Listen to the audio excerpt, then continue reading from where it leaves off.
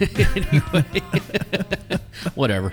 Anyways, welcome back to the Project Gen X podcast. Here we go. I am one of your hosts, Alan Smith, along with... I'm the other guy, Big Dave. And if you haven't guessed from that little intro, we are going to be talking about grunge, since basically we're coming up on the 30th anniversary of grunge taking over the mainstream. You can go ahead and call it grunge. I'm going to call it the Seattle movement. It's the Seattle. I know they hate it as well, and I understand why. I completely understand why. They hate it for the same reason that we hate the fact that everybody thinks Nashville is nothing but country. Oh, dude. Anyway, we're not going to get sidetracked less than a minute into this thing. So, but yeah, it was interesting. I sent a couple things over to Dave to watch. One of them was the documentary Hype, which came out in 96, I think it was. Is that correct? It was one of those things that it wasn't all that long after. No. After Seattle broke, and there was another. It was basically Seattle's version of this is what happened, and we hate you all because you took us. Absolutely. Yeah. 1996 is when it was released, and it's one of those things where I remember, before we get into the actual history of all of that. Yeah. I remember when Nirvana broke in 91. You know, it was their album was released in September.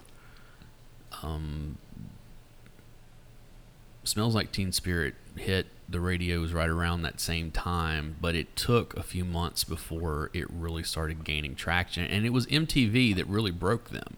Yeah. Because they started showing that video of Smells Like Teen Spirit, and it started catching on. Like, they were showing it like at night, like overnights, and the people started like, "Hey, well, what was that video with the with the in the gymnasium with those guys, with the hair in their eyes and stuff?" And it was kind of one of those, and it just broke, and it just kept breaking and kept breaking and kept breaking, and knocked Michael Jackson off #1 in early '92, and it just kept going, and it brought a bunch of other bands behind them, but we got to go back before that, way before that. Yeah, because honestly, this scene started in like 84, 85. Mm-hmm. A lot of these bands that everybody talks about being 90s grunge bands, actually started way back in the mid 80s. The consensus when people start talking about who was the first quote unquote grunge band, they tend to say Green River was it. I mean, there are other. It's kind of like saying who was the first punk band, and it's like, oh well, it started with the Ramones, or it started with this or that. It's like, yeah, but Iggy and the Stooges was before that, and the MC5 was before that, and it's like there's at least elements of that music there. And people talk about Green River, but honestly, the Melvins were around doing what they were doing in 85, 86. The Melvins were around prior to that, and they definitely have. The elements of what we would call grunge was there because it was one of those things where they took a little bit of metal and a little bit of punk and a little bit of garage rock, and they just threw it all together. Added their own weirdness into the mix, and just very much so, especially with the Melvins. And I love the Melvins. Don't get me wrong. I actually, because of this, rediscovered my love for the Melvins. Yeah. So. Well, it's funny because when you look into Seattle as far as music goes, Jimi Hendrix is from up around that area. Yeah. Matter of fact, his that's very famous. His Heart is from up there. Queensryche was a huge Seattle band, and they were in the metal scene, exactly, and they had left and gone to L.A. to do get their contract. Duff McKagan came out of the Seattle scene, before he joined Guns N' Roses in L.A. And because he played in punk bands around that area and stuff like that, and so it's really kind of interesting to look at what was going on pre-Nirvana, because like both of this, we watched Hype, and then we also I sent Dave this link to it was the 10th anniversary of grunge special that VH1 and Spin magazine did together. So that was about 20 years ago when this came out. Okay, I've got things to say. I know about I got that. things to say about that too. But the reason why I remember watching it when it was released at the time, because there was actually an article. I mean, an issue of Spin magazine that had to do. It was like 10 years later, type stuff. Yeah. And of course now we're 30 years later, which is I can't believe it. But it's one of those things that they talk to a lot of people. And I'm going to say this. Okay. I was never a fan of Spin. I never really liked Spin. I never haven't either. Everybody was like, Rolling Stone, and then there was Spin. Right. The two magazines I used to read was Rip magazine for the metal side and Alternative Press for everything else. I was an alternative press has their own issues, that's at least it's not Pitchfork, And the other, they weren't even around at that time. But I'm just saying. But the other magazine that I subscribed to was CMJ. Yeah. CMJ was great because you would get a CD or a cassette or whatever. That's where I would hear a lot of the new music that I was going to be listening to because it was getting released to college radio first. Well, I had no idea where I was out in the middle of nowhere in Illinois at the time. I didn't know what college radio was. All I knew is that this magazine came with a left of the CD, dial, man. You had to go all the way over there. It had a CD full of music that nobody around here has ever heard of, and I love this stuff. Right. Well, that's you get into there. Like we're talking about the pre-explosion, okay? Yeah. Which the boiling cauldron that would become Alice in Chains was really the first big band that broke out of that scene. Yeah, broke wide out of that scene. They were hold on. This we're going to get into. I know there are other. Because it was you had okay, but let's go back even before Alice in Chains. So we said that Green River was kind of is considered one of the first grunge bands or whatever. But the thing is that you had Green River, and then Green River broke up. Yeah, and the members of Green River. Two of them went to go form Mother Love Bone with Andy Wood, who had been in a band called Malfunction. That was around at the same time that Green River was. And Green River went to become, the other guys went on to become Mudhoney. Now, we know that when Andy Wood died of, we've talked about this extensively on the reason they split up is because Jeff and Stone, they wanted to be a little more. They wanted to be more. They wanted to be more metal. They were really pushing to get the contract. We want to get the contract. We want to get out of here. The other two were very much about the punk sensibility. Exactly. And once again, if you go and listen to that Mother Love Bone album, and actually, if you watch the documentary, there's a bunch of people that blame the lead singer of Mudhoney for even coining the term grunge. Yeah, I know, and he laughs about it in the other one, in the VH1, about that kind of stuff. But it's one of those. So you get that kind of stuff going on. You have, and then of course Alice in Chains breaks out of there, right? And that was kind of the.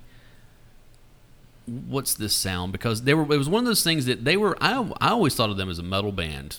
Especially off Facelift, but there was definitely something darker to them than a lot of them. It was darker. It was heavier. It had a groove to it. Yeah, and it was one of those things that they famously that first album. Yeah. They toured with that was when the Clash of the Titans tour happened in 1990. Yeah, that was Slayer, Anthrax, and Megadeth toured together. And the opening act was Alice in Chains. Yep. So it's one of those things where it's like, okay, and then they opened for Van Halen. Yep. At one, I think they opened for Ozzy. When he was on the No More tour. It's one of those things that, matter of fact, yeah, I know they did because Mike Inez was playing with them at that point. He wound up taking Mike Starr's place. Yeah. When after that. So it's one of those things that they were really lumped in with that scene. But like I said, you go back and you listen to especially Mr. Scary. Yeah. That song, it's like, man, this is no, not Mr. Scary. I was going to say that's Dokken. We Die Young. I'm sorry, We Die Young is the name of the song. Yeah. It's the first song on Facelift, and it's like, what is this? And of course, Man in the Box has got just a real dark in the video. I remember seeing the video the first time and being like, what the hell is this? I saw the video the first time. I was like, this is awesome. I know, but I was just like, wow, this went someplace weird, It's just like yeah. And so, you had that. Now, as well, Soundgarden had been around for a long time. Oh, I had been listening to Soundgarden for several years at this point. I heard Soundgarden what was the album? Was it Loud Love? Was the album before Bad Motorfinger? Hold on. And the way that I heard of Soundgarden was because I heard them on Metal Shop. That when I would listen to it, like one weekend, I was listening to Metal Shop and laying in bed at midnight when I was supposed to be asleep, listening to the radio, and they were talking about this band Soundgarden. And I was like, that's an interesting name. And I remember listening to it. And again, it was like, okay, I can see where their influences come from, but this doesn't sound like the rest of the stuff they're playing on here, And so it's one of those things. Those bands were already around, had been around for a while. Well, I remember the first thing, and this is going to sound strange because it later shows up on the Pump Up the Volume soundtrack. Mm-hmm. One of the first songs I remember hearing from Soundgarden was Heretic. Right. And that movie was released in 1990. So I mean, they had been around for. So it was one of those things where Seattle was kind of like they were kind of getting their fingers out into the world a little, their feet out into the world a little bit, to where it was like, okay, what can we do? What can we do? What can we do? And then the irony of it all is that Nirvana comes along and breaks, and they're not even from Seattle. louder than love. Louder than love, yeah. And so it's they're from Aberdeen, and it's like, this is not even like a suburb of Seattle. This is like 200 miles away, type thing. And it's like, now this is supposed to be the representative of Seattle, but even before they broke, you had bands like Tad we talked about. You had Posies. Yeah, the Posies. You had 7 Year Bitch. You had a whole bunch of L7 came out of there. L7 came out of there. And it was when Nirvana broke. The Super Suckers are out Super of that. Suckers, that's right. Which I've seen them play live. Oh, Screaming Trees came out of there. And the thing, I think we talked that Screaming Trees actually released an album in early 1991 that didn't, this was before all that broke. Well, before Cameron. Right. Well, he put them on the singles soundtrack, which we'll get to that in a minute because I have mixed feelings on that whole situation. Yeah. It's one of those things that, like I said, it was there. It was just kind of waiting for something to happen, and then it happened. Skinyard. Almost forgot about Skinyard. Skinyard, yes, that's right. That's right.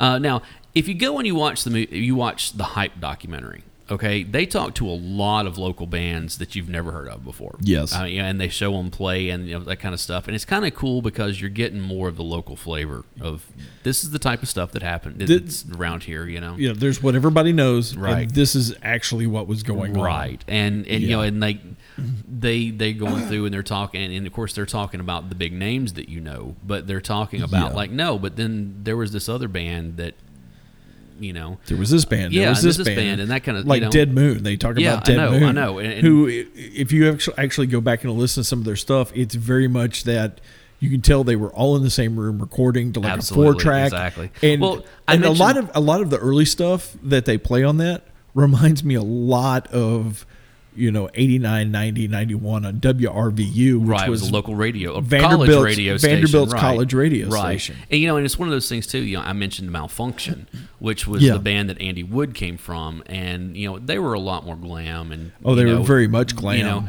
And they were more Hollywood New York Dolls. They really were, stuff. And it's one of those things that and Andy Wood brought that to Mother Love Bone. It's like and of course, after Andy Wood died, that's when Chris Cornell and the guy and you get the Temple of the Dog. Temple of the Dog stuff, and the thing that I did not know until I watched Hype was that Chris Cornell was Andy Wood's roommate. I didn't realize. I knew they were close. You didn't know that? I knew they were close, but I didn't realize they were roommates. That was the whole, and so that made a whole lot more sense once you come back and you listen to Say Hello to Heaven, but especially when you listen to Reach Down. Yeah. Because and I knew that both of those songs were specifically about Andy Wood. Yeah. But I didn't realize that they were as close as everybody had said, or that they were as close as they were, Yeah. Once you get into and really When It Broke, Temple of the Dog, it's a good album. Such a good album. Some of it's really good. If I never have to hear, it's okay. Look, there are 12 tracks on the album. You could cut one song completely off of there, and it would be awesome. And that's that stupid Hunger Strike. Hunger Strike. Like the only song that Eddie Vedder is on. The only No, song. it's not the only one. Well, he might sing background vocals on some stuff. That's the only one that he takes a lead vocal on. But basically, Temple of the Dog is where Pearl Jam is formed. Yeah. Because that's where Eddie Vedder and they were working together at the time. They were starting to come together, because the thing is that like that album came out in 1990, like late in 90 or something like that. Yeah. The first Pearl Jam album was released the same day as Nevermind. Yeah. People forget that. But it was one of those things where Nirvana went on to be huge, and it took Pearl Jam like 6 months or so before they started really getting some play and everything. So they had a little longer, trying to find their way in the world. But it was when you're doing your foot thing. No, again. that's the dog. That's Tate scratching. Are you kidding me? He's huge. Okay, that's shaking the whole house. Yes, that's Tate. I have a Great Pyrenees that I'm. The thing is the size of a lion. He is. He's 110 pounds, and he's huge. And when he scratches, it's one of those things that, of course, he always hits the floor, and it shakes the entire room when he does it. So you got to understand, he is like across the house from where we are. Yeah, my room's on the other side of that wall over there, so it's not that. But so that was Tate. So it's that kind of freaked me out. He's a good dog. Now I will say this: as hard as we've been on Eddie Vedder. Mm-hmm. When I found out he was actually a surfer from San Diego, which I didn't know. You didn't know that part? Yep. I didn't know. That explains so much more. See, and now I feel like I understand a little bit better. I think it was in the Hype documentary that they kind of talked about Vedder a little bit. Yeah. Or maybe it was something else that I was watching where they kind of got into the whole Pearl Jam. No, I take that back. I watched another video. There's this YouTube, and I'll post it in the link so you can see it. There's it's called Rock and Roll True Stories. It's this YouTube channel that I follow, and they were actually talking about the Nirvana Pearl Jam rivalry of sorts, which wasn't as big as everybody was trying to make it out to be. But there was an article where Cobain talks about that they really started the whole thing. Yeah. Early. Like maybe in 92 or something, and he said that he didn't have respect for Pearl Jam because they were doing all the stuff that they thought that they needed to do in order to be famous rather than actually doing it for the music, which is something that Eddie Vedder has always been like, no, we're about the music. Like I said, but the thing is that when they were first together, and again, this another story that I'd read somewhere. Yeah, like they got on a bunch of benefit concerts in the very beginning when they first got together. Like Save the Whales or whatever it was. These things were going on in Seattle, and of course they weren't like headlining, but they were on it. And it was one of those things that they got on all of these shows, and Eddie Vedder was purposely getting them on the shows for the press, less the we actually believe in any of these causes stuff. It was more of if we get on these shows, then it's going to get us the exposure we need to in order to, which I can't blame them for that because that's what you do as a band. Okay, fine, I'll go do this thing. But it was one of those things that they really tried to make a big push of like, oh yeah, we're really behind all these causes and stuff. But ultimately what it came down to is they were just trying to get the And let's be honest, the scene in Seattle came out of their punk rock scene. Absolutely. Which it was very much about the music. Absolutely. Who cares if we get famous? Right. Of course, in the back of your mind, we all want to get famous. I know, but it's about the music, man. And that's the whole thing is that as much as I'm not a huge fan of Kid Rock's, okay, I remember seeing him in an interview one time where he was talking about that stuff, and he's like, yeah, of course we're all in it for the music, but let's be honest, we're in it to get chicks. I mean, that's and I'm like, oh, good grief, got a point. Yeah. Well, I started learning to play guitar because I thought it'd be a way for me to meet women, and I learned to really love music in the process, and it became about something completely different. And I'm here to tell you right now, I have never ever picked up a woman because I played guitar, okay? It's true. Yeah. So, okay, back to this music. So we've got the Seattle scene. It's coming out of the punk rock scene. Yes. It's basically all the way back to like 84, 85, right. 86. And what really kind of gets the scene going is the release of the the now infamous Deep Six compilation. Right, Sub Pop put it out. And, was it Sub Pop that did that? No, it was CZ Records. That's right. And it was what, Soundgarden and... it was the Melvins, it was Soundgarden, Green River, Alice in Chains. There were I can't remember the other two. Maybe Skinyard. Yes, Skinyard was on it, and I can't remember who the other one was. There was another one. I wonder if I wrote it down. I wish I had it here. I think I may have. And if you have a copy of that on vinyl and original pressing, that thing's worth a lot of money now. A lot of money now. And that was kind of, you sit there and you look at all the bands you just named there, and they are the, what you call the godfathers of absolutely. The Seattle movement. And so it's... That happened, and then Sub Pop really started pushing a lot of these bands. And then you get Sub Pop. So we could do a whole episode just on Sub Pop. Okay, Sub Pop was, they advertised themselves as a record company, right? But let's be honest, they were a marketing company. And it's funny in both of these docs that we watched, people were just like, "Man, those guys, they lied." They all admitted that they were instrumental in making the Seattle scene what it was. Right. They were instrumental in basically setting up like a Motown type hit record system, right? Where they, it was more about the label. It was the same, but it was the same people in the same studios in the same, same producers, same everything, yeah. And they were more about marketing the actual record company, because if any kid saw Sub Pop on an album, and I remember this happening. Oh, it's a new Sub Pop album. It's a new band on Sub Pop. They must be good, right? And I remember seeing Sub Pop. After all, especially around the time that all this was breaking, seeing you would in magazines and stuff, they'd be there'd be ads for T-shirts and stuff, and it would be like Nirvana and Soundgarden and Pearl Jam and Sub Pop.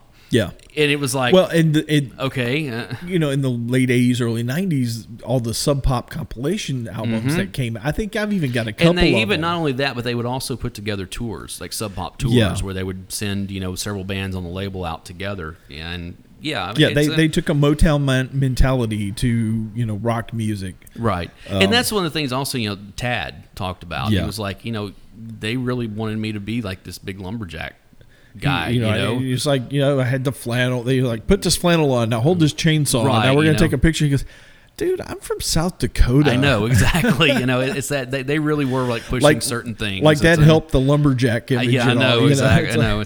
But it is one of those things. There are multiple people across 2 documentaries who's like, I don't want to talk bad about them, and I love those guys. But they are the biggest liars on the face of the planet. Right.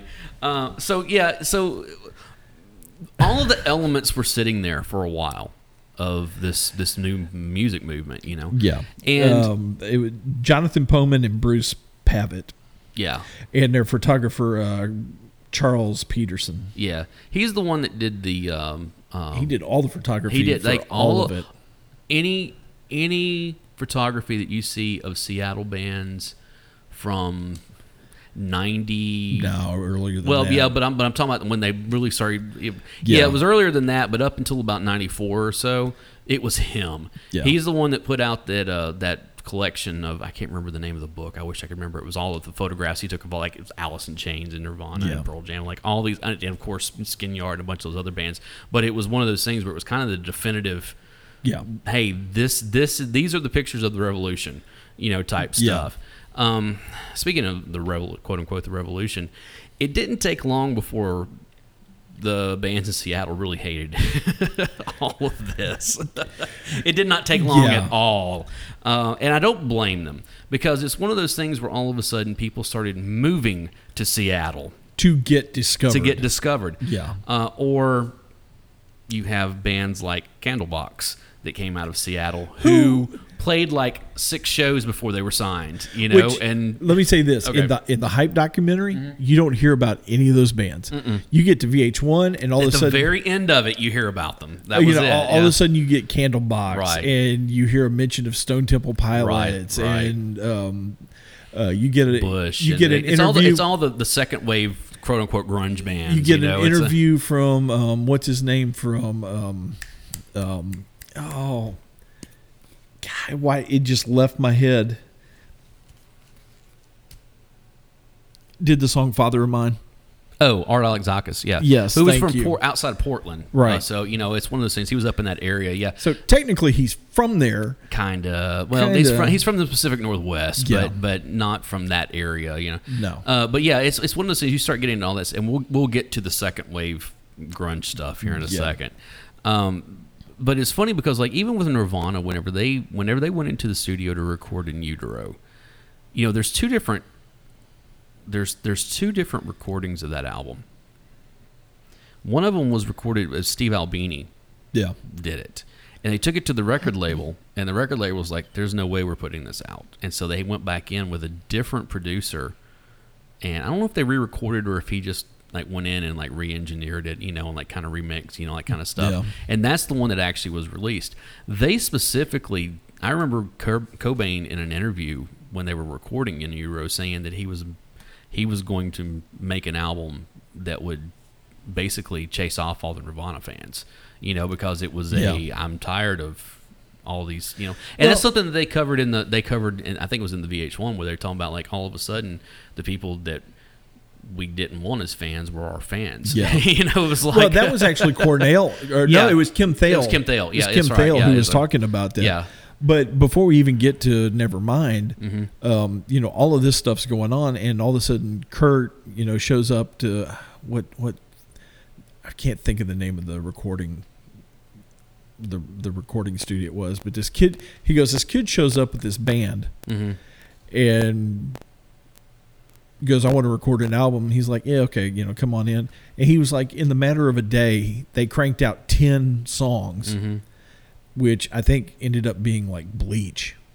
Oh yeah, going back all the way back to '89 when they that's people forget that too. And Bleach was their first album. Yeah, that came out in '89. And Grohl wasn't with them. It was a different drummer at that time. Yeah, and the guy took this CD. He was like, this is amazing. Can I keep a copy of this for myself? And they let him.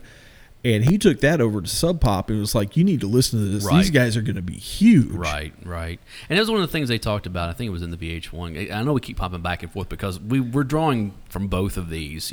There's also a great book. I did not read it for this. I've read excerpts from it, and it's on my list, in my reading list when I get around to it, called Everyone Loves Our Town, that came out in like the late 90s, early 2000s or something. But it's like basically about all of this era. The whole thing is that like when they were on Sub Pop with Bleach. Oh, I remember. And then they switched. They went to Geffen. That's the whole. Nevermind was released on Geffen, and when they did that, it was really a whole people. Oh, they sold out. They blah blah blah. And everything. What was really interesting about that, because there's one story that the dude from the Super Suckers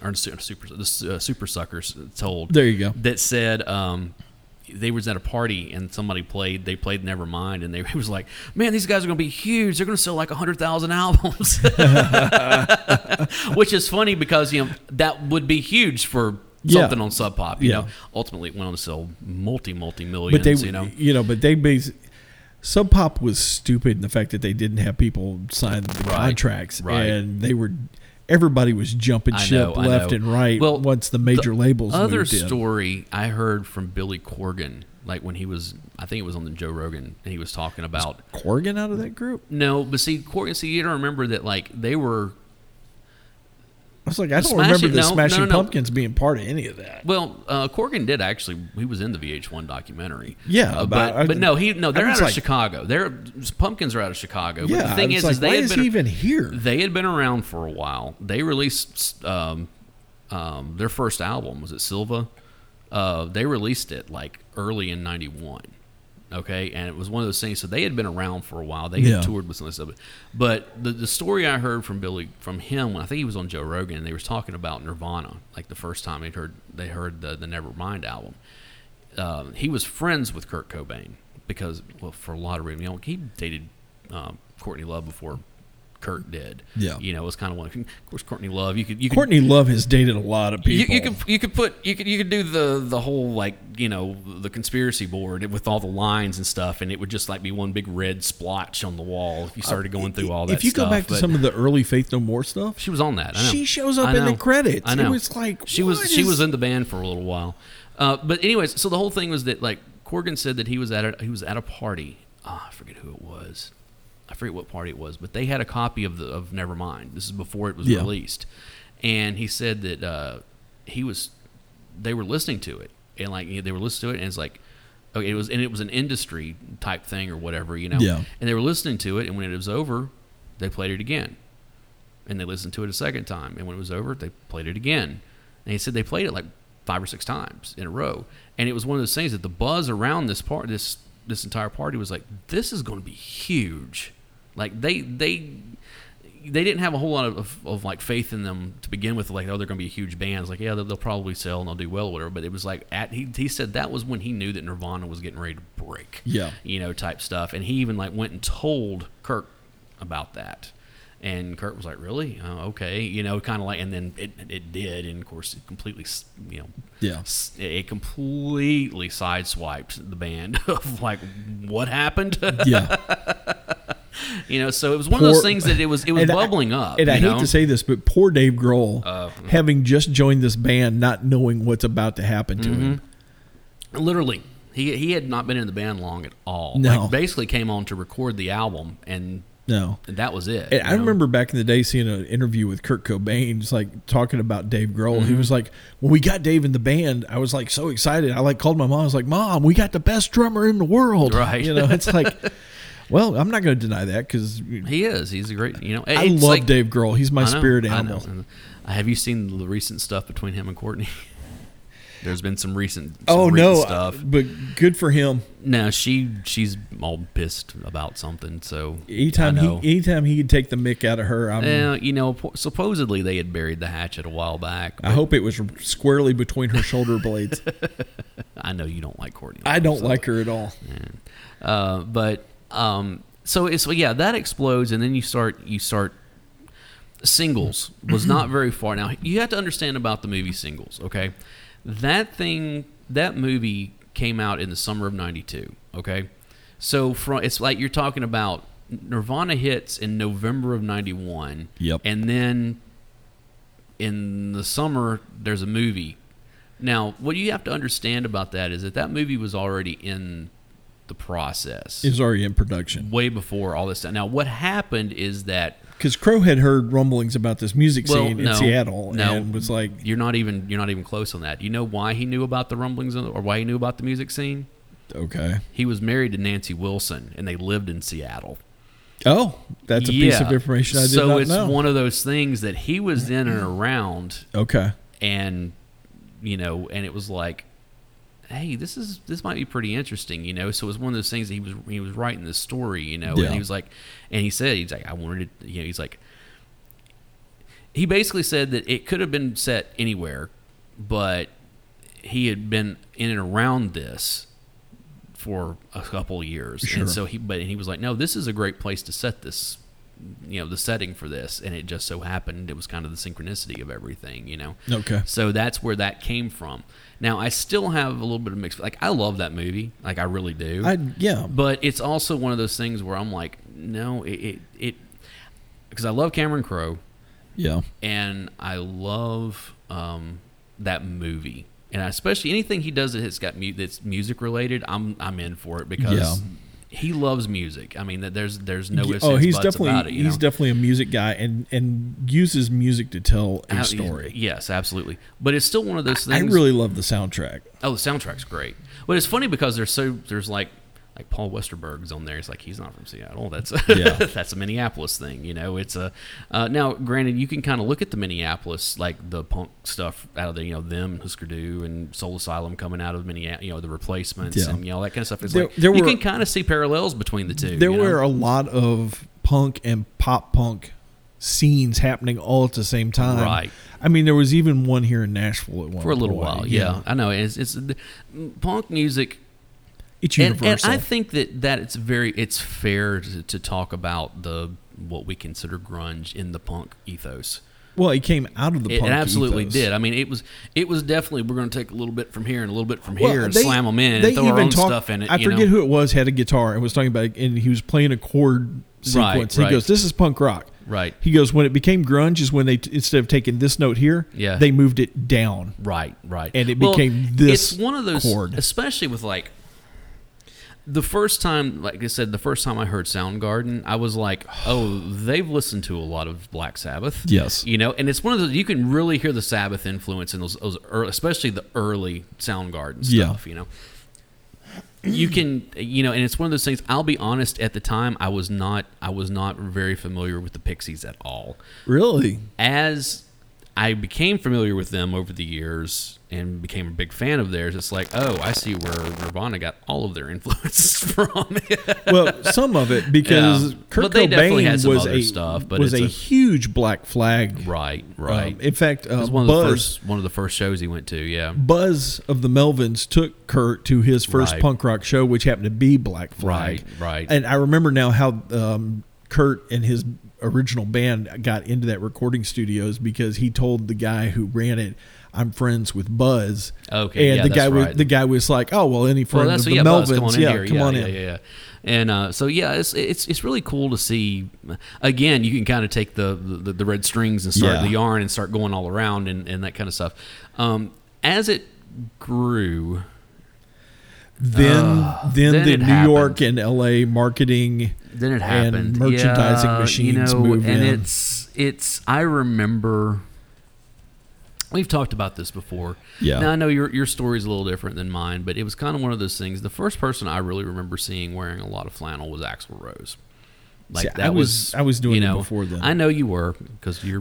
I lived in Illinois. You lived in a where colder it was climate. colder. I know. You know, so a lot of my that was the thing with me, because like around here, or at least in my life, if flannel was like a dad thing to wear. Yeah. You know, I mean, and it wasn't like the way they were wearing the flannel. It was buttoned up and tucked in, and and all that kind of stuff. It was kind of a dad thing up there too, right. But you had to stay warm. Right. And so a lot of my wardrobe while I was living in Illinois was, work boots, jeans, t-shirt, flannel shirt, coat over the flannel shirt, right, backwards hat. Right. That's pretty much how I looked a lot of the time. The whole quote unquote grunge look was really until I got a trench coat for a little while. Well, there you go. And then it was flannel under a trench coat. Well, there you go. But yeah, yes, I was Silent Bob for a little while. Yeah, it sounds like it. Yeah.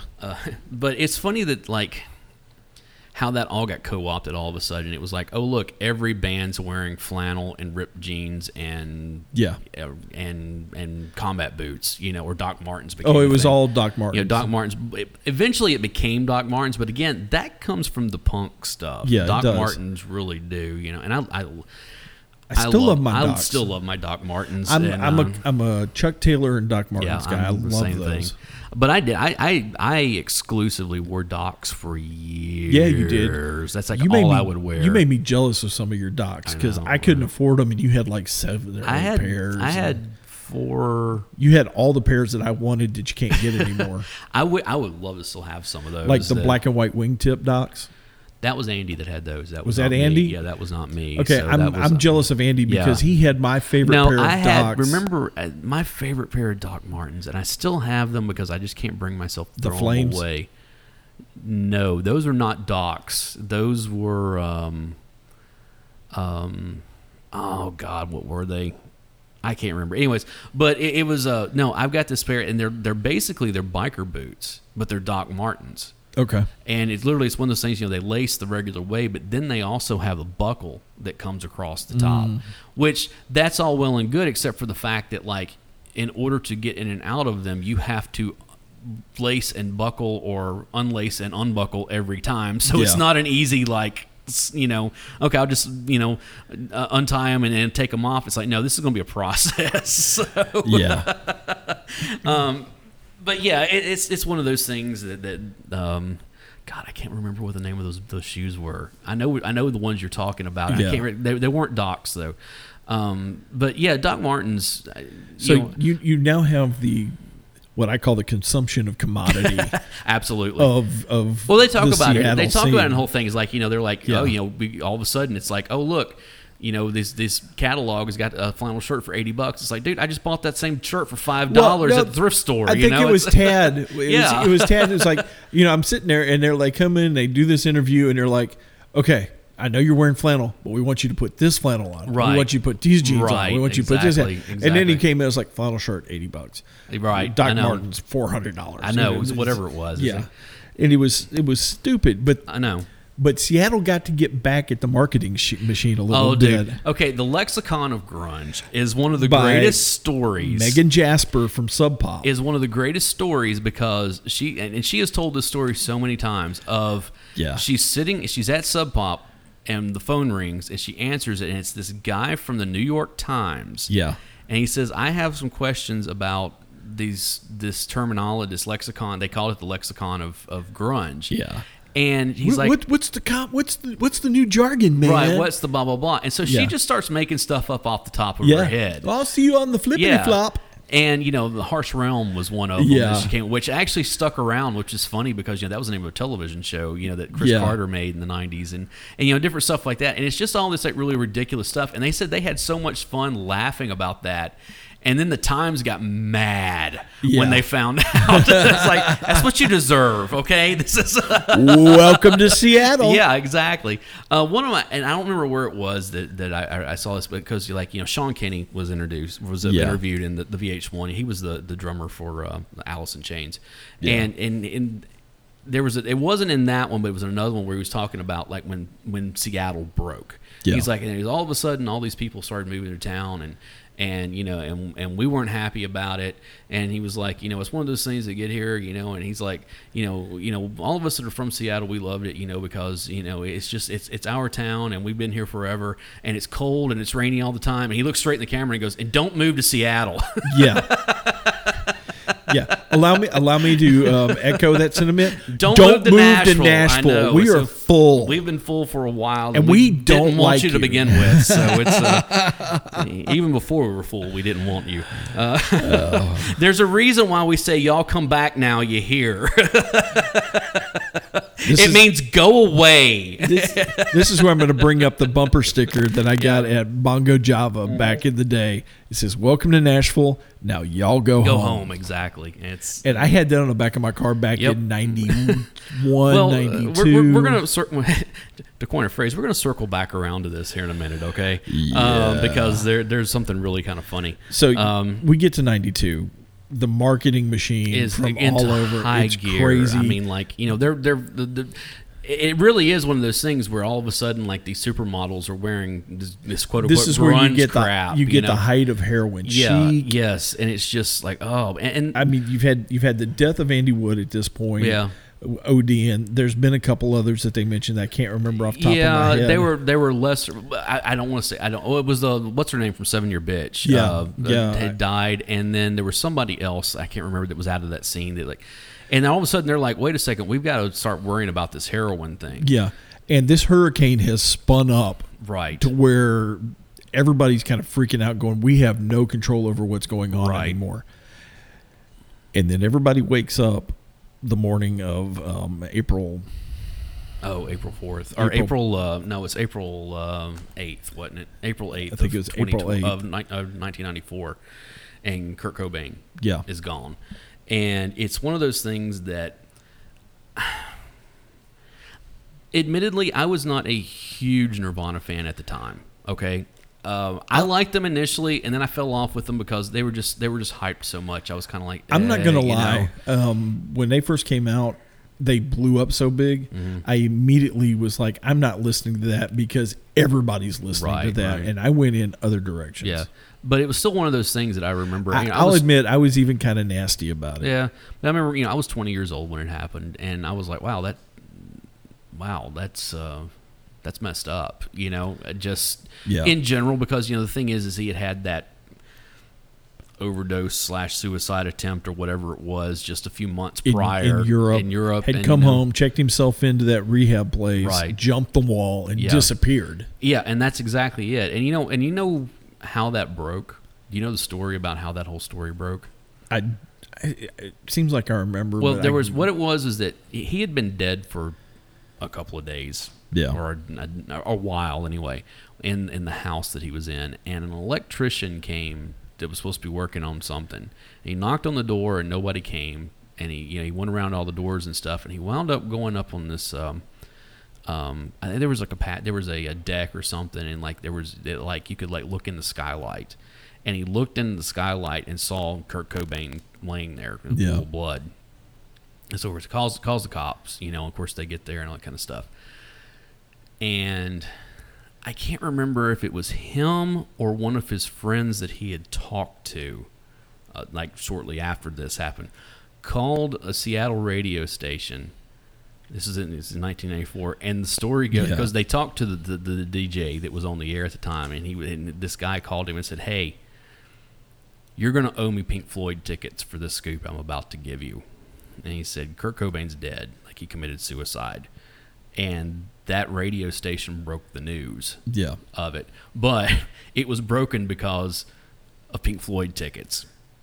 That's the whole, and I was like, that's kind of, it's kind of an epic story and kind of messed up all at the same time. Oh, it's very messed I know, up. and it's just like, And I like Pink Floyd. I know, and I saw them on that tour. That was when they were on the Divisionville tour, and everything. So that's when they played out at Vandy, and I couldn't get tickets. I've never been so mad in my life. Yeah, but it was.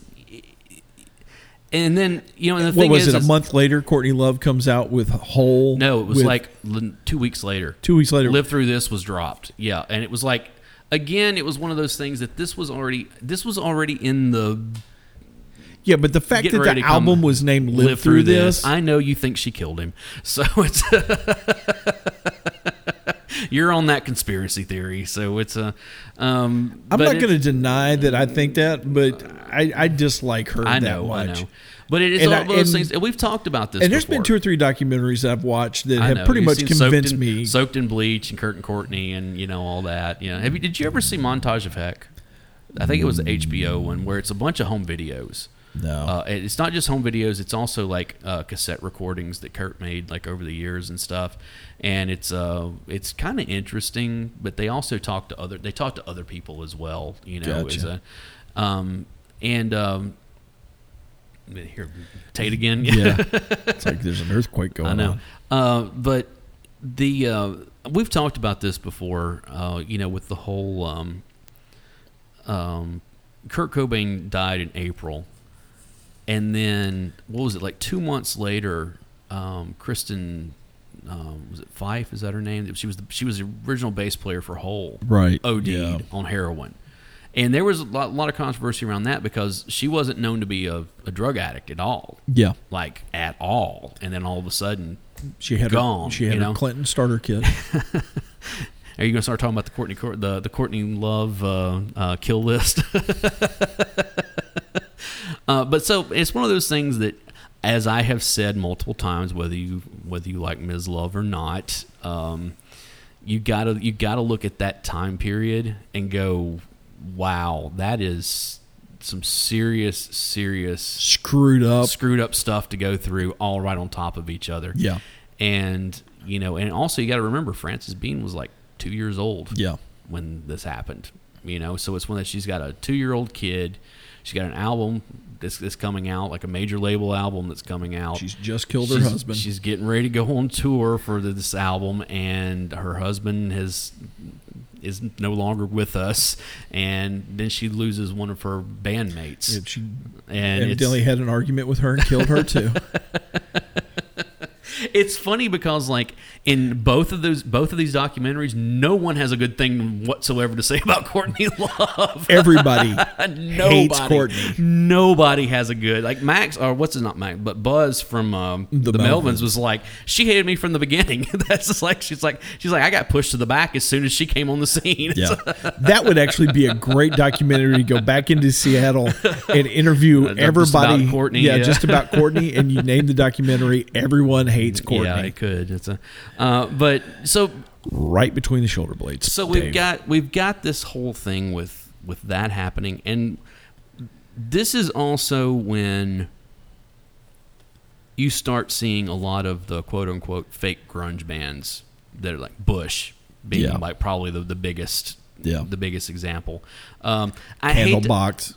Candlebox had already been out at that point, but they were still in there. You've got like which I can't believe I'm going to admit this.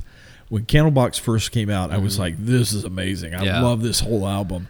That first album's pretty good, yeah. And then the second album came out, and then I started seeing interviews, and I'm like, why did I even like this band?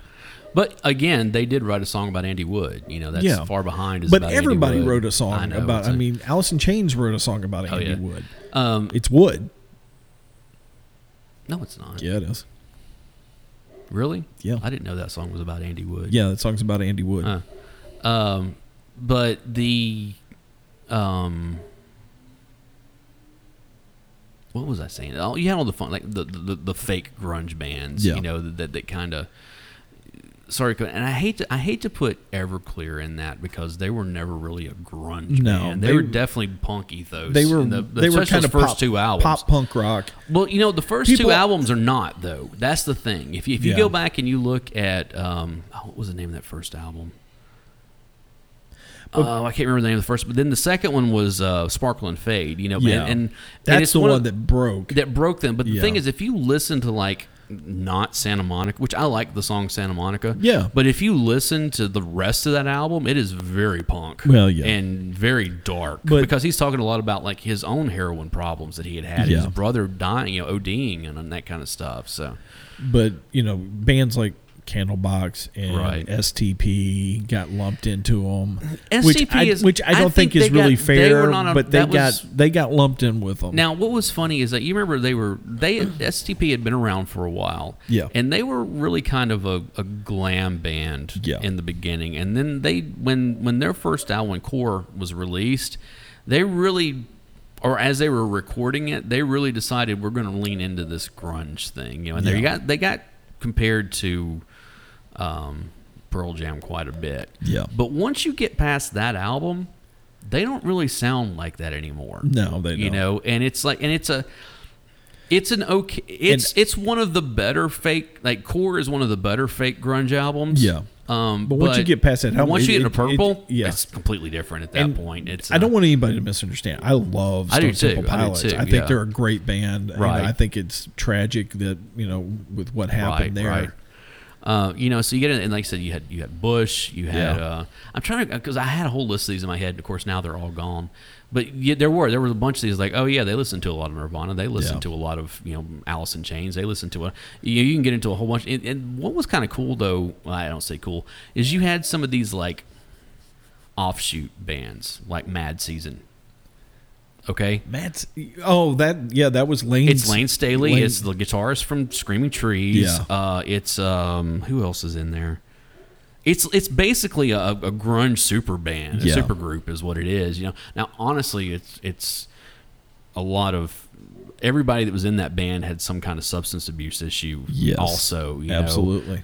You know, so you had that kind of stuff, and it was really that first Mad Season album especially is great, super good. I'm trying to think of something because, you know, Screaming Trees came around, you know, and they like I said, they had been around for a little bit.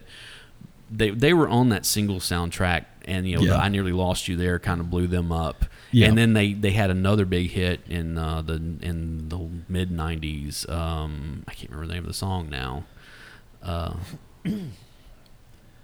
Anyway, type stuff. And they were on Lollapalooza in '96. I remember seeing them then. That was when that album was out, and so it was one of those things. But by that point, it was really going away. You know. Well, Kurt committing suicide. It basically blew the wind out of the sails at that point. And even they talked about it in the VH1, because the thing is his hype came out before this happened. But when Soundgarden broke up in '97, well, Alice was still alive, or Lane Staley was still, but they hadn't done anything in a while. You got to remember that. And they were talking about, you know, Lane and his problems, and they hadn't heard from Lane in a while. Like, I hope he's doing okay. That doc, like I said, was dropped in like November of 2001 or something like that. Yeah. Lane Staley died less than 6 months later. It was in April of 2002. I know. I was on the radio station at the college. I know. You tell the story every time, so it's... Yeah, I do. But Alice was one of... What I say is still one of my favorite bands. Right. And that one caught me out of left field like none other has done to me in the past. When I was told... because it was one of those things that like I got a phone call from Brody. I was at work and he was like, "Hey man, did you hear the news?" I'm like, "No." He's like, "Yeah, they found Lane Staley today," and I was like, "Wow." I was like, "It was drugs, wasn't it?" And he was like, "Yeah." I was like, "Yeah, that's sad, And it's one of those things, people look at that Nirvana live in New York, the Unplugged, like, oh, this is, this was the Nirvana's kind of swan song, but they went on and like performed after that. Yeah, they did. Really and truly, the last time we saw Alice in Chains perform was their Unplugged. Yeah, that they did, and was it '96 or something like that? And the thing is they never toured again. No. After that. Well, they did put out another album with Lane. That was the self-titled. You know? But had the three-legged dog. Yeah, if you go back and listen to that though, Jerry does most of the singing. Yeah. On that, and then you get and they didn't tour because Lane couldn't. He couldn't physically couldn't, and then you get the Jerry Cantrell solo stuff, right? Yeah. Which I saw Jerry Cantrell in '98, I think it was. He was opening for Metallica, and I was like, okay, this is cool. When's Alice in Chains going to go back out? Well, that version of Alice in Chains will never go back out again. Now you also have to remember that by now, 2 original members of Alice in Chains are dead because of drug overdose. Because of heroin. Mike Starr died, a few years back. The same, and it's just like, dang, we did a whole episode. If you haven't heard it before, we got an episode called The Lost Generation. Go back, and it's an unfortunate list of people from that generation of music. Not just Seattle, but just like any, from that generation. Rock, rap, hip hop, it's all there. And it's like, this is just tragic how many people were lost. And most of them were drugs. The vast majority of them were drugs. Yeah. And the second leading cause of death was suicide. Yeah. Out of all of these. And it's so tragic. Hey, and let me say this, because I know we have a huge heroin problem around this area. And I know it's a big deal over where you live, yeah. Well, not just where I live. I know. But it's more opioids than anything. Well, no, it's got to be heroin over there. It's heroin, and because of the opioids. Honestly, it starts with opioids, and then it. Well, it started out with Oxycontin and all that. Yeah, the rural counties tended to be Oxycontin and meth. Well, the price on both of those, from what I understand, went out the roof, and they went to the next cheapest thing, heroin. And so now, the rural areas are dealing with a really bad heroin issue. I remember we were over in Ashland City that day, and there was a big billboard about getting Narcan. Like, it was like, how bad is it? You have a billboard in the middle of town that says to get certified on Narcan. Well, it's not just getting certified on Narcan. If you go and take the class and get certified, give it to you? They give it to you to carry with you in case you run across somebody. That's rough. I mean, that's rough. Yeah, that you have to be in that situation. So. And folks, if you're having problems, there's help. Talk to somebody. Dude, I've some said help. This, Seriously, especially if you haven't heard me talk about it before. I'm a recovering alcoholic. Yeah. And I will always be a recovering alcoholic, because there is no, I'm over it now, type stuff. And I was at a pretty bad place in my life before I finally got sober. And I always tell people, like, look, I'm just an average dude that there's nothing major special about me or anything. If I can kick it, anybody can. It's but you just got to want to. A lot of this is the drug issues are a symptom of something else. And if you're in a place where you need something to self-medicate, please go talk to somebody. Absolutely. There are people who will come and listen to you and try to get you your help. So don't fall into the trap that the rest of these people fall into. Right, yeah. And that's, like I say, we're a downer here towards the end. But yeah, I did find that was something that I had actually put a note in my head when I watched it. I was like, we need to recognize that was right before Lane, and also the fact that they talked to Cornell in that, and it's like, well, he's not with us any longer.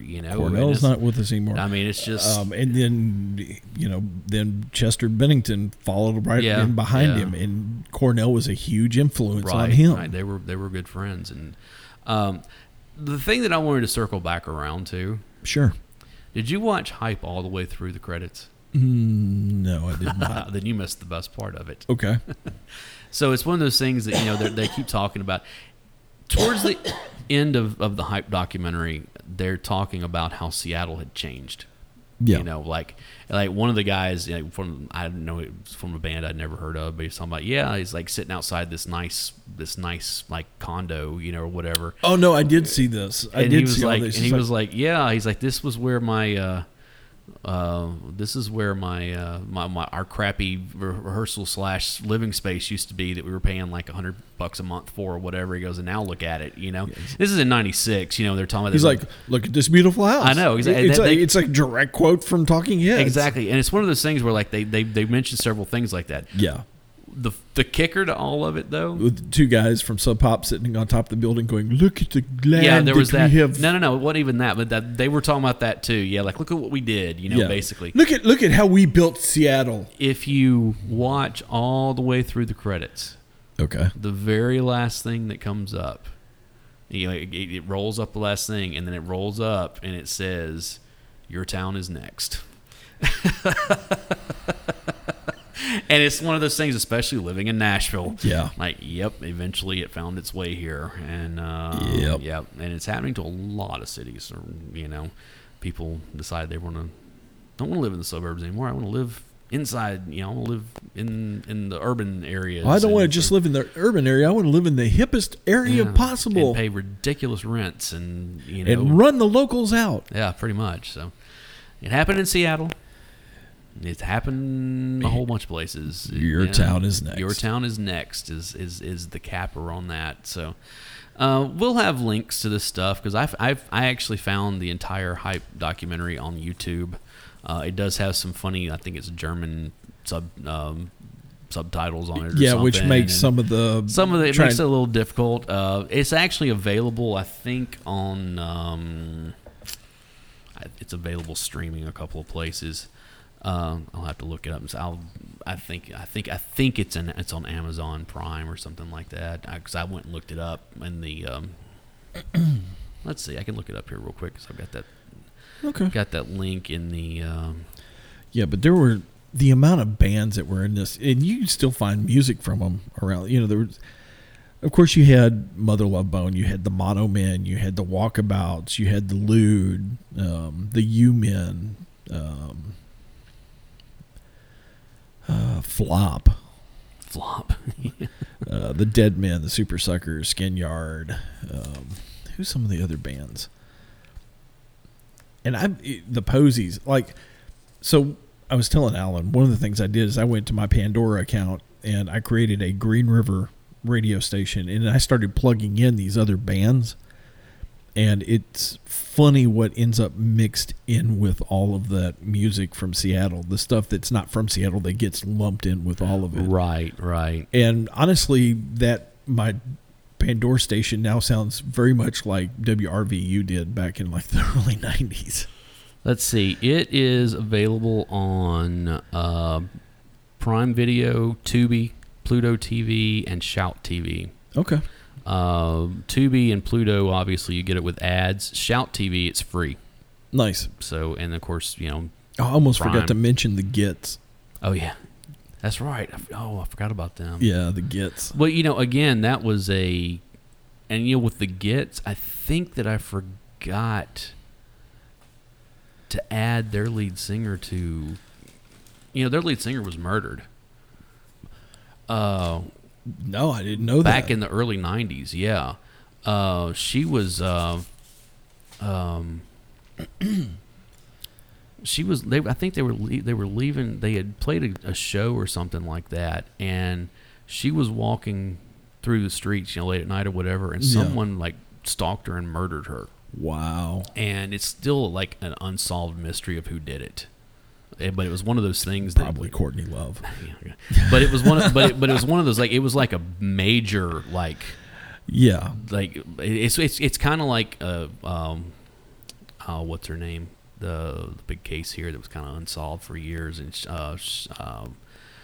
they finally got her husband on it after 20 years. I know who you're talking about. I can't think of it. Renee is screaming at me because Renee, what I'm talking about. Yeah. Renee actually knew the family. Yeah, but it's kind of one of those where it's been unsolved for all this time. Yeah, and but yeah, it's again, it's one of those, those city tragedies that happens that everybody's kind of like, how could this happen? Because apparently it was a pretty brutal murder. I mean, like, wow. Pretty brutal.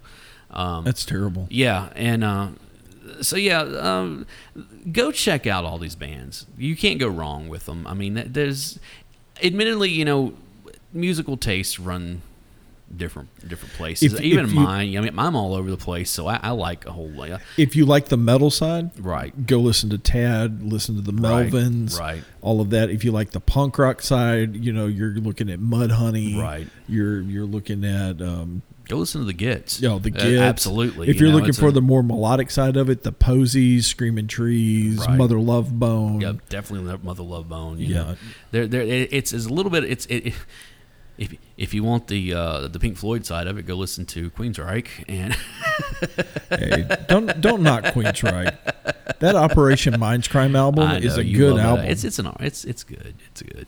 I am a bigger Empire fan, but Empire was a good album also. It's but again, but that one song it sounds like a Pink Floyd song. I know, especially when they're doing the yeah, I know. It's like, oh man, seriously. But yeah, it's go check them out. Go check out that documentary Hype. It's pretty interesting. Yeah. It's very insightful. We didn't get into the VH1 documentary. Okay, well, we did a little bit. But this was the marketing machine side of what happened in Seattle. But they also got the bigger names to talk on this one than they did in the other one. I really enjoyed the Hype documentary. I did too. VH1 can kiss my butt. That thing was a piece of garbage. Well, it was like, this is the side of it that we pushed because this is the side of it that we wanted you to see. Well, like I said, it was them and Spin Magazine, did this whole, it's 10 years of grunge, and it's like, screw both of them. Whatever, Now, it was funny watching the Mudhoney guys, because they were just like not taking it seriously at all. What's the guy's name? Arm. What's his first name? Mark Arm, yeah. He was just like mugging for the camera the entire time. Now, I've got to eat a little crow. Okay. Because I've always talked about what a big Mudhoney fan I was and all that. So I've gone back and I've been listening to all of my Mudhoney stuff that I had. And I'm finding that my musical tastes have changed enough that I am not a real big Mudhoney fan anymore. Yeah, I know. It happens, and it's sad too when it happens. It's like, I love these guys. Like, what happened? It's like It's like I remember this music being so much better. I know. And now this sounds like. I know. I've had that happen. I've had that happen more with movies or television shows that I watched when I was a kid. But it has happened with music a few times where I'm just like, oh. That's one that I was not expecting to turn sour on me. Right. I still like some of the Mudhoney stuff. I do not. Evidently, I remember it more fondly than I should have. Yeah, it happens. So. And on that downer note, sorry, go and check out the show notes. There's going to be a lot in here. We'll have links to a bunch of stuff. Especially go check out our YouTube channel because there will be a lot of stuff on that playlist. And matter of fact, the link that will be there will be a direct line to the playlist itself. Yeah. And go and check us out on social media. The links are below. Instagram and Facebook. Our Facebook is kind of Our email address is there. You can email us if you have questions or if you just want to say hey or suggest something for us to. Hey, we need suggestions on who Grandpa can be for the stuff from our last. We're still looking for those. We're still talking about that. We didn't get a whole lot. We are coming up on our 100th episode. No. Yeah, and also our 2-year anniversary. And if you guys have any suggestions for anything, just let us know. We'll be happy to. We'll probably bother you a little bit. It won't just be like, oh hey, thanks for writing us. It's like, no, please be our friends. Tell everybody you know about it. We're not desperate at all. Depending on how bad our self-esteem is on that day, we may actually try to get you on the show. Never know. We've done it before. We have done it. We'll do it again. So, guys, thank you so much. I am Alan Smith. I'm the other guy, Big Dave. And we will see you next time. See ya.